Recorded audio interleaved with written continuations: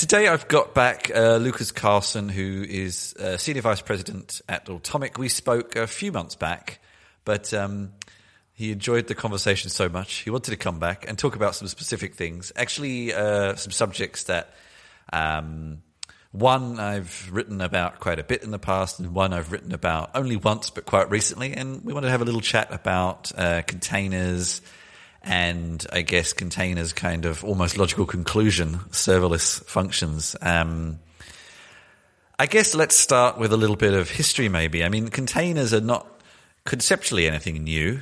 Do you have any kind of insights or knowledge about where they come from originally? Well, absolutely. I mean, they're hardly new. They've been around for decades. They just have not been nearly as popular. System administrators back in the BSD days were jailing things, and the jail concept in BSD is one of the predecessors to what eventually became containers. And, the idea of just being able to have lightweight security containerization and not allowing processes access to different parts of the system is a very old concept. Okay. And was there any period in the past where they sort of had a spike of popularity? Obviously not to the scale of what we've had in the past couple of years, but was there any time in the heady days of the 70s, the 80s, the 90s when everyone was going a bit crazy for them before, or not really? No. They were not something that people went crazy over. They were something that were always kind of difficult to use, difficult to implement. BSD jails, I mean, it wasn't very hard to use them, but it certainly was not very easy to provision them the way that Docker did. Docker's genius was in taking this decades-old concept and making it API-driven and very, very easy to provision and manage a bunch of them. So being able to do the file systems underneath them in a way that is declarative, so that you can state, here's how I want my container to look, and be able to spin it up quickly within seconds, have that container, or less than a second, have that container up and running, and provision the exact way that you wanted it to be. That used to be a process that could take quite a while when you were doing it by hand manually a few decades ago. So being able to declaratively create and manage your containers was really Docker's genius. And once the developer and sysadmin community kind of saw that, it was one of these floodgate moments where an old technology became cool again almost overnight. And you put it in the hands of developers and sysadmins, and they instantly get it. They instantly see the value, instantly see the potential. And it took off like one of the most amazing wildfires that we've ever seen in the developer community. The Docker project obviously is the most popular open source project in history, and that is really something really exciting and fascinating to watch. It exploded in that popularity, and over the period of just a few short years, it went from something that people were just playing with to something that every developer in the world is trying to figure out, how do we incorporate this into our daily practice?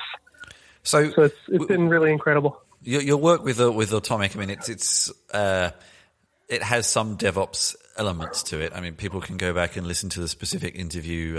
I'll put a link somewhere. I can't remember, a few months back. Sort of automation of various business processes, but one of those is services and DevOps. How long has the company existed? This is leading to another question, but how long has the company existed, or how long have you been with the company? I've been with the company for a couple of years. Okay. So it's pretty new to me, but the company has been around for a couple decades. It's been around a long time. And I guess, I mean, I don't know if you can speak any more than outside your time frame, but with regards to client interest in using containers, or even wanting to ask you, like, do you use containers? What would you say is kind of a rough sort of percentage increase of interest over the past 2 to 3 years? Well, I mean, it went from nearly zero interest to 100% interest. I mean, all right, okay. It's nearly impossible to find a developer or development group that isn't either trying to figure out how to use containers or already using them in some fashion. It may or it may not be in use in production environments. For some people it is, for some it isn't. But at least playing with them and toying with them, it's 99.9%. Okay. And I mean, actually, I would say a few years, I'm not sure if a few years ago, maybe 18 months to 2 years ago, it was definitely one of those technologies that everyone was experimenting with. And then suddenly, as far as we're aware, there were a lot more actually being actively used and in production. But I guess before we get into kind of the trends and what's next, let's ask the pragmatic question. Are there any times when you don't need containers and actually using them is probably complicating things? Or is it really kind of a use case all the time? Most of the time, anyway. Well, I mean, obviously, containers thrive in stateless situations. So it's always been a struggle to put things like a database into a container because containers are intended to be ephemeral. And of course, you can attach storage and stuff like that. But then you have to deal with more issues, more complications. It's just not natural. There are workarounds, there are solutions, but it's just not what it's intended for. It's intended for stateless applications. And that becomes very problematic when you're looking at things like enterprise applications that were built 20 years ago, that were built stateful. And people are thinking, okay, well, we have to adopt containers, so we'll just stick our COBOL applications into a container. It doesn't really work that way. You can't just rip and replace old stuff, obviously. Yeah, for sure. Actually, I think my main first sort of interaction with containers was actually doing developer relations work for a database company that was making a database that would work better within containers. And at the time, they were one of the first to be doing it. And now not most, but a lot more are doing it. So, so it was definitely always the initial problem. And it wasn't necessarily a problem that got solved. You just kind of distributed the problem. But anyway, that's okay. So in terms of containers, I mean, well, I guess the sort of biggest news of the past year has probably been really kind of nailing and getting tooling around container orchestration that works. And yeah, there's also obviously sort of two main players and then a couple of smaller players. So the two main ones would be Kubernetes and Mesos. And then you kind of have the simpler options like Docker's own Swarm and a whole bunch of other kind of commercial options. But do you have any opinions or observations on those platforms, frameworks, projects, whatever you want to call them, over the past year? I think that a ton of the headwind is going towards Kubernetes. I think that if you look at things like Kubernetes and Mesos, and you look at kind of the history of Blu-ray versus the other competing technologies, I think that Kubernetes is definitely the Blu-ray of the bunch, and it's becoming more and more clear that that's the case.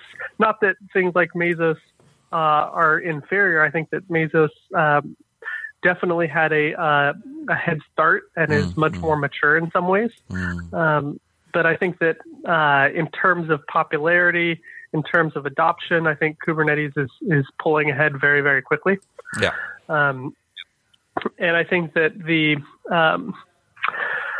thing that I don't know if you were going to bring it up, but I was going to bring it up, is one of my predictions last year or for this year was that I got last year's prediction totally wrong.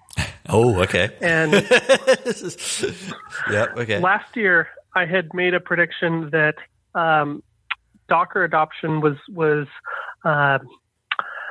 inherently flawed and going to stall out and kind of have significant problems. So I should just hang up this call now, really. Yeah, go ahead. Yeah. What was that? I should just hang up this call now, really, because, why should I trust anything you say? I think that's fair enough. Because fundamentally, and I still believe this is true, is that the approach of stateless application development is a huge paradigm shift for so many people out there. And being able to move from stateful monolithic applications into stateless distributed microservices is a huge problem that is not going to be easily solved. And a lot of problems arise from it. Being able to successfully test systems that are distributed and stateless is much more difficult than testing a stateful monolithic application. And so I saw the challenges that containers posed, and I assumed, okay, there's people, once they actually stop experimenting and try to actually put this in production, they're going to see that they have way more trouble than they expected. Which fundamentally, I believe that part of the equation is still true. I think it is a huge paradigm shift that people underappreciate the difficulty and challenges that they're going to face implementing this stuff. Yeah. What, in retrospect, I think I got wrong about my prediction is that I believe that there's a headwind that's even stronger than the challenges that containers technically bring. So the headwind that is pushing, in my opinion, container adoption even faster and further than anyone expected, including myself, is that every single day it seems that there is more and more mandates to move enterprise into the cloud. Seems like these mandates are coming from investors, from executives, CEOs, and they seem, just overwhelming from the top down. We're going to move to the cloud. We're going to move 90% of our stuff to the cloud. We're going to get rid of, half of our data centers. We're going to, all these mandates, they are just increasing, and the mandates come from not necessarily the most technical of the people involved, but they're handed down to the technical people. So, they might be thinking that if we move to the cloud, it'll help OpEx versus CapEx, that equation. And so these mandates come from kind of a business perspective and are handed to the technology people who are supposed to implement this kind of stuff. And so when they're handed these mandates, they say, okay, where do I even go from here? What do I do? How do I execute on these ideas? And right now, the hottest topic, obviously, in technology right now is containers. So containers, I think, are getting a huge headwind from executive mandates on cloud adoption. I think that the promise of containers is that you bundle things up into containers, and then they can move to the cloud. They can move between data centers. Everything's easier. And so people hear that promise, and it kind of it resonates with kind of the mandates that are going on. So I think that.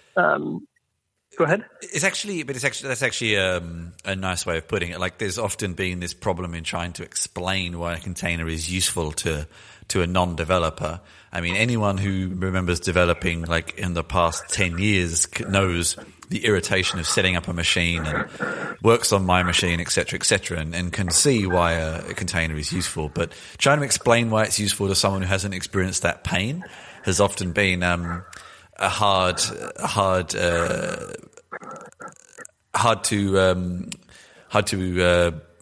can't think of the right word. Hard to explain. That'll do. But actually, that quote you just said there about it enables you to move between infrastructures more easily.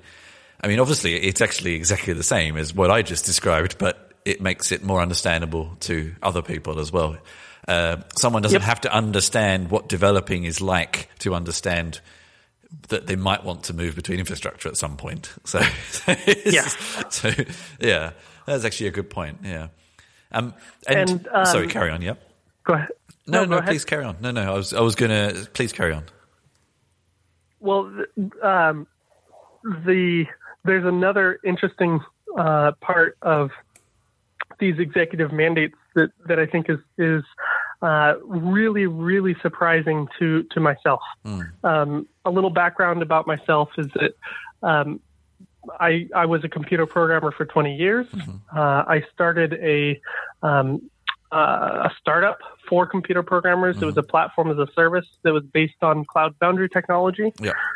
We signed up over 100,000 developers and deployed over 100,000 applications on our platform. And we used a lot of container technology in doing that.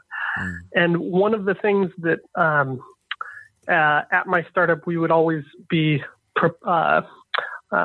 explaining to people is that one of the big benefits of platforms as a service is lack of vendor lock-in, because we're abstracting away the cloud infrastructure to the point where you could move an application between Amazon and Rackspace and Google Cloud with a click of a button, because the infrastructure being abstracted means that the application workloads can just hop in between these different infrastructure underlying platforms. So vendor lock-in was something that we were very gung-ho about. And it seems like these days every vendor out there is talking about the benefits of avoiding vendor lock-in and how you should avoid vendor lock-in and how vendor lock-in is such a bad thing. And so I come from that background and I understand that that message very well, very intimately. But something that I'm finding very surprising while talking to larger enterprise customers is that a lot of them are less afraid of vendor lock-in than you would expect. And vendor lock-in can make life easy. Vendor lock-in can make life easier sometimes, I suppose. You just until there's a problem, of course. It can make life easier. Yeah, and theoretically, it's scary because you're locking yourself into a platform that could have problems, could have bugs, could have a security flaw, could be more expensive. They could raise rates on you, and if you're locked in, you have no choice. And so, to me, technologically, vendor lock-in is a nightmare. Yeah. But what I didn't realize is that nightmare is not a nightmare for the actual people implementing technology today. Yep. It's much more of a nightmare that is made up by Silicon Valley that doesn't actually resonate with the majority of Fortune 500, Fortune 1000 companies out there. The Fortune 1000 are actually far more willing to be locked in if there is value to being locked in, speed to market, functionality, features within the cloud environment. A lot of these people, they, instead of thinking, well, I'm afraid to get locked into Amazon because what if they go down, or what if they raise their rates, they instead are, their mental equations are going, well, if I go with Amazon, then I can take advantage of Lambda and serverless and S3 and all these different kinds of functionalities. And sure, I get it.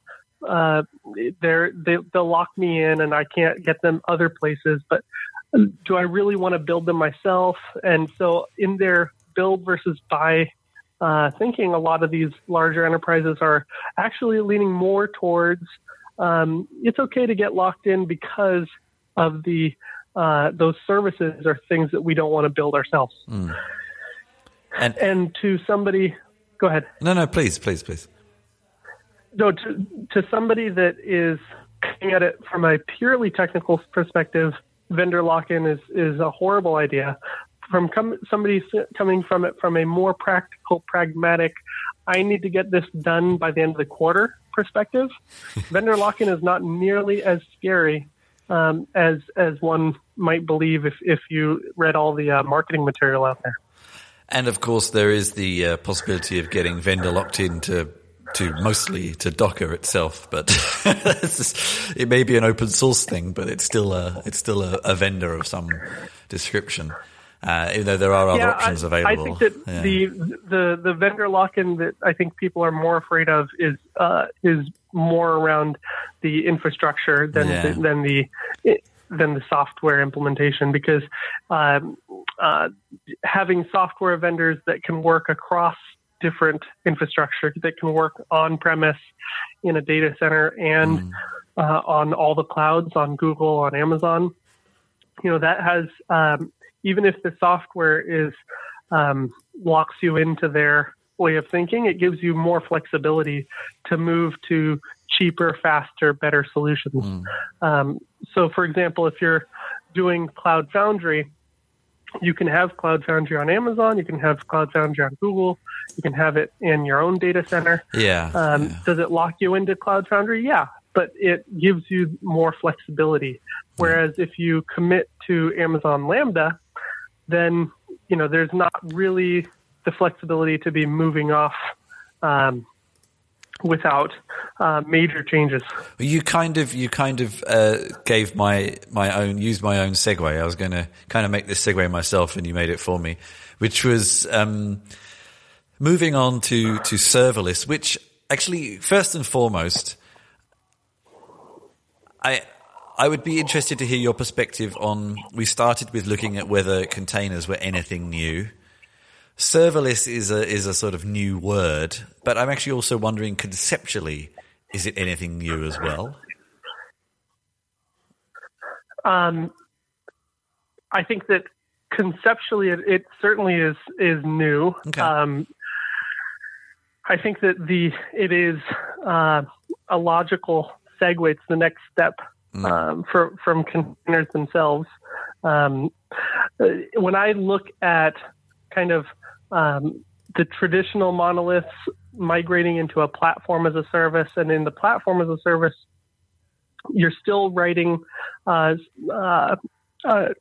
for the entire server. The whole application is contained within the platform as a service, but the platform as a service makes a lot of choices for you. So, for example, you can't choose load balancers when you're using a platform as a service. You have to use the load balancer that is provided for you. So you don't have a lot of choice when it comes to platform as a service. You have to fit your cookie into their mold.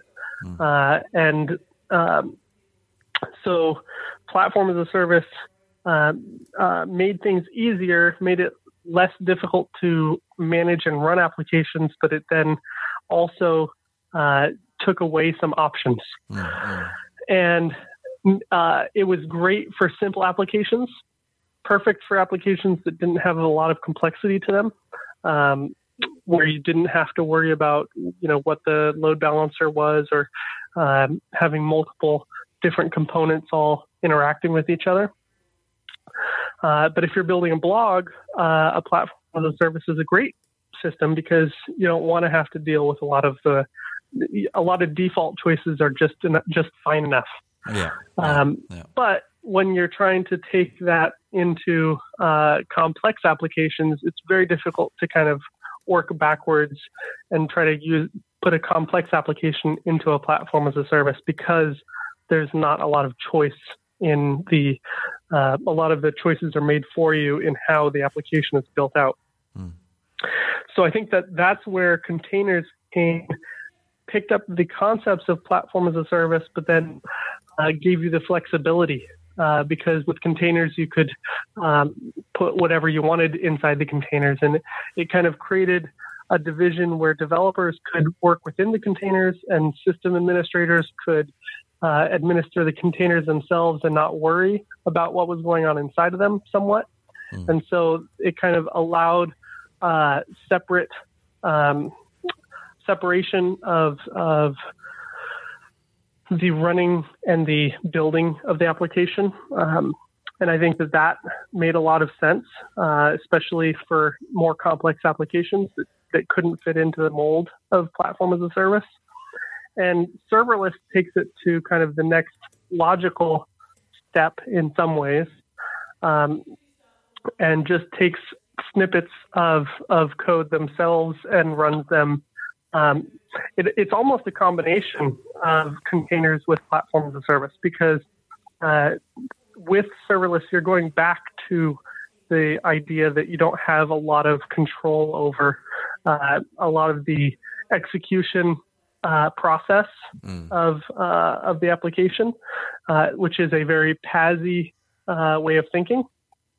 With serverless, you write a snippet of code, and the serverless framework will put it into a container for you.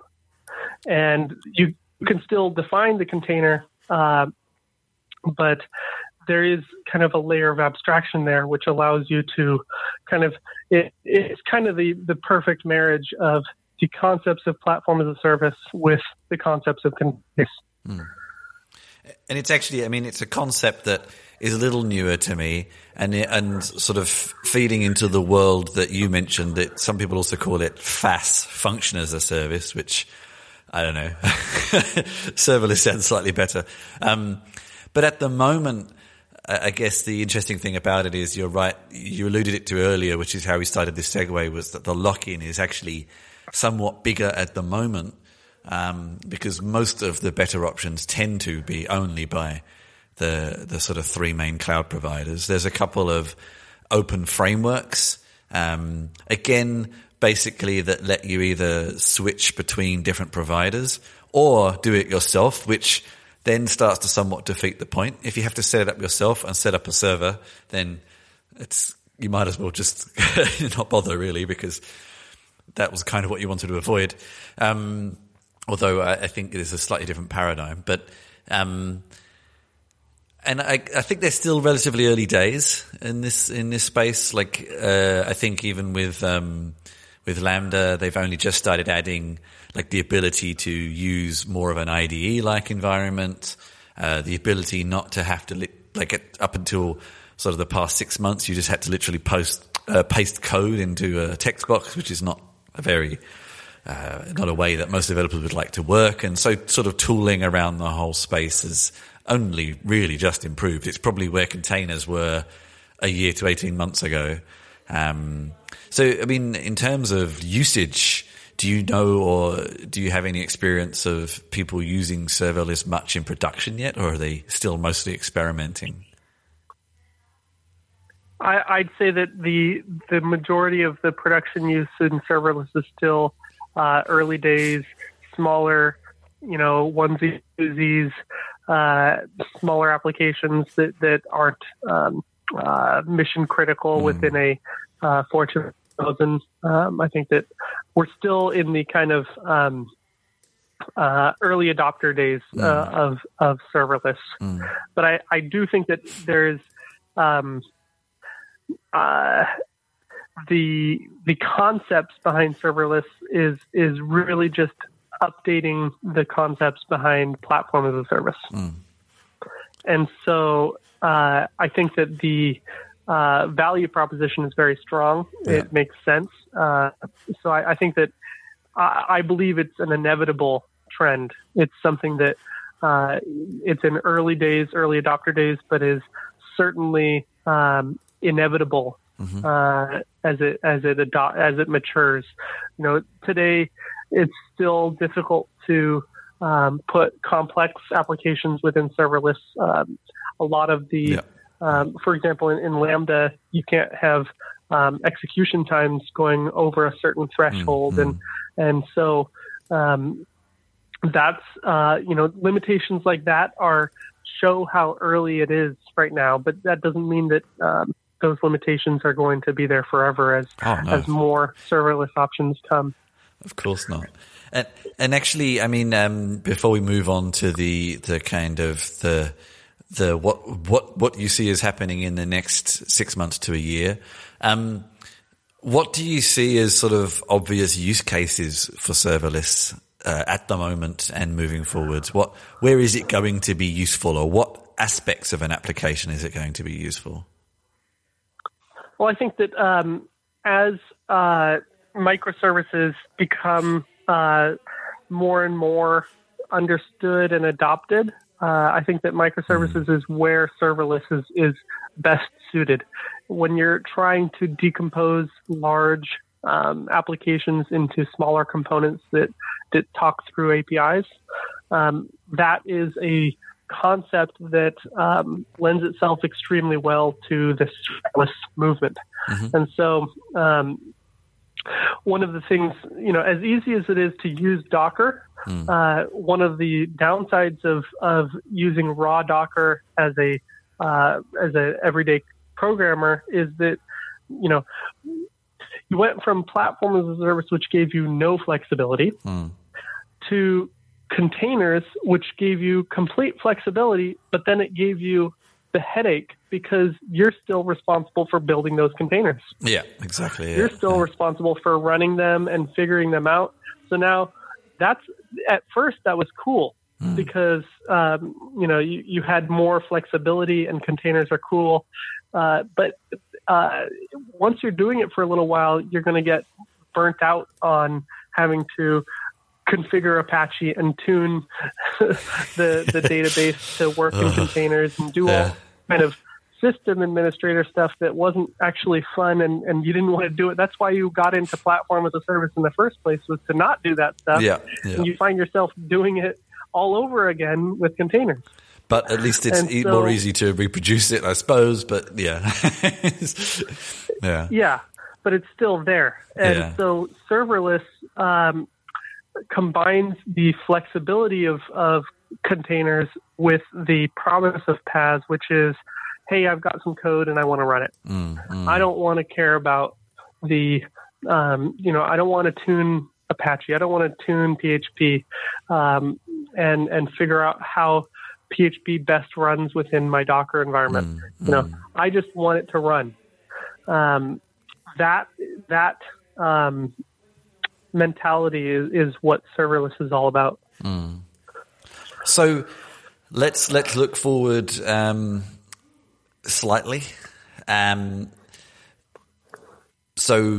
I guess hopefully we'll have more success for you in a year's time.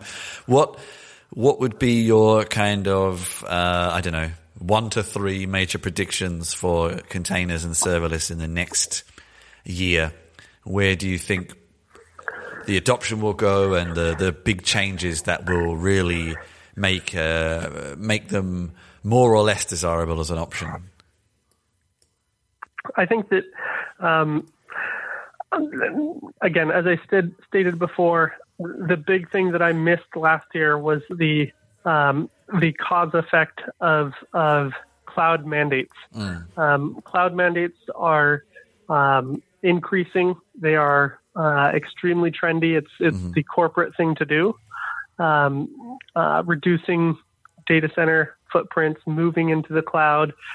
You'd be incredibly surprised to hear some of the names of companies that are considering doing stuff in public cloud, locked in, vendor locked in environments. It's just that trend is really going to keep pushing things, and as they are pushed into that one prediction there is that the cloud mandates are going to continue, which is going to continue pushing headwind into containers. Container adoption is going to keep growing, and I think that the longer container adoption is around, the stronger the serverless movement is going to become, because developers don't want to be configuring Apache and different kinds of systems. So I think that at first it's cool, but I think that serverless is going to become the ultimate solution for figuring out how to run microservices within an organization. I think that being able to understand how to decompose monolithic applications into microservices is going to become more and more prevalent. We're going to see that popping up. I think that one of the trends that Martin Fowler has identified, I've seen this myself, is that people who are trying to build applications from the ground up using microservices are not going to succeed. People that building a microservices architecture from the start sounds like a great idea, but ends up in practice being much, much more difficult and less successful than taking existing monolithic applications and decomposing them into microservices. I've seen that myself as well, and I think that's going to be another interesting trend. Is that the unsuccess of starting with microservices is going to be an interesting trend in the next year as well. And as a sort of final question, directly related to you and to Automic, how will these trends of these two platforms affect what you do in the next year as a company or personally?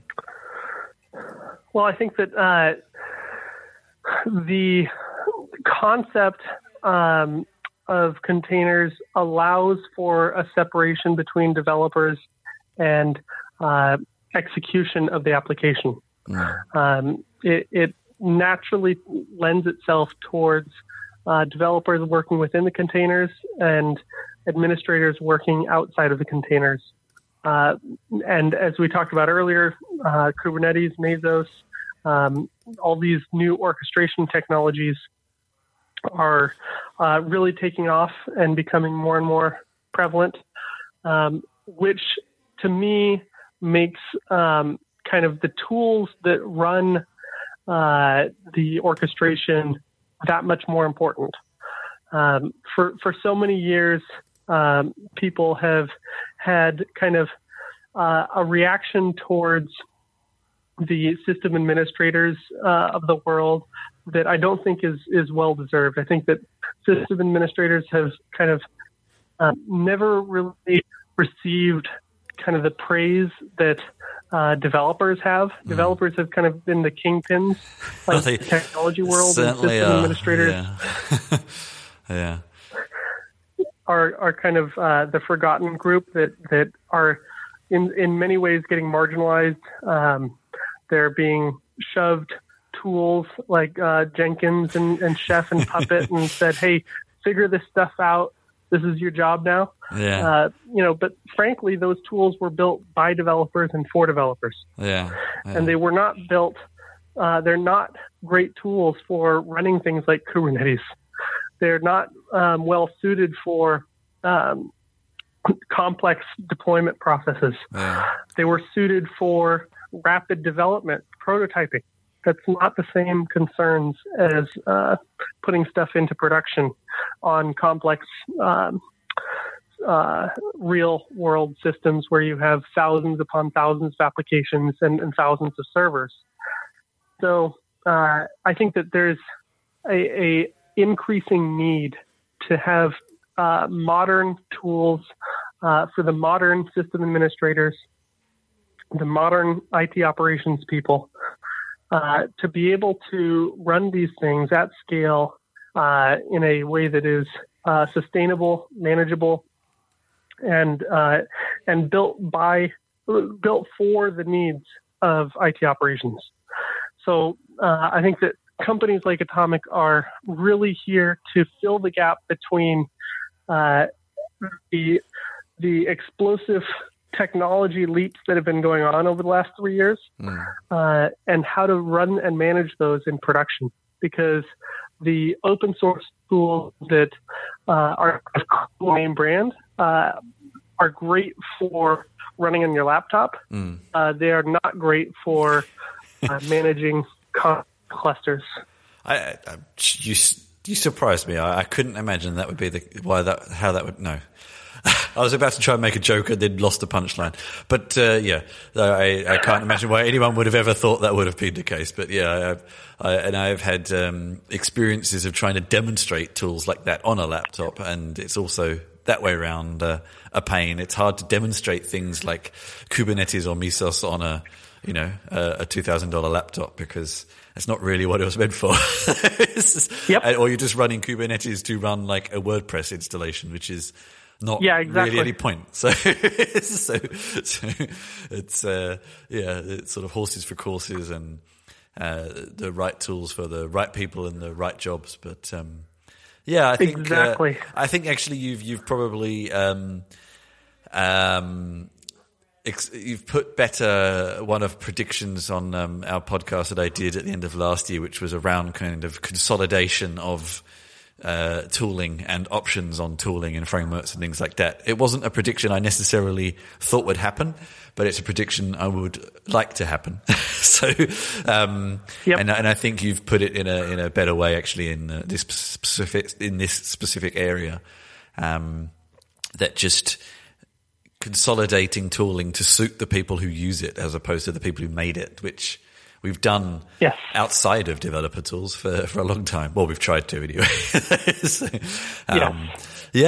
Okay. Well, thank you very much for your time. Just to sort of wrap up, we've mentioned you and the company a little bit, but just to very clearly state where people can find you and how to get in touch with you.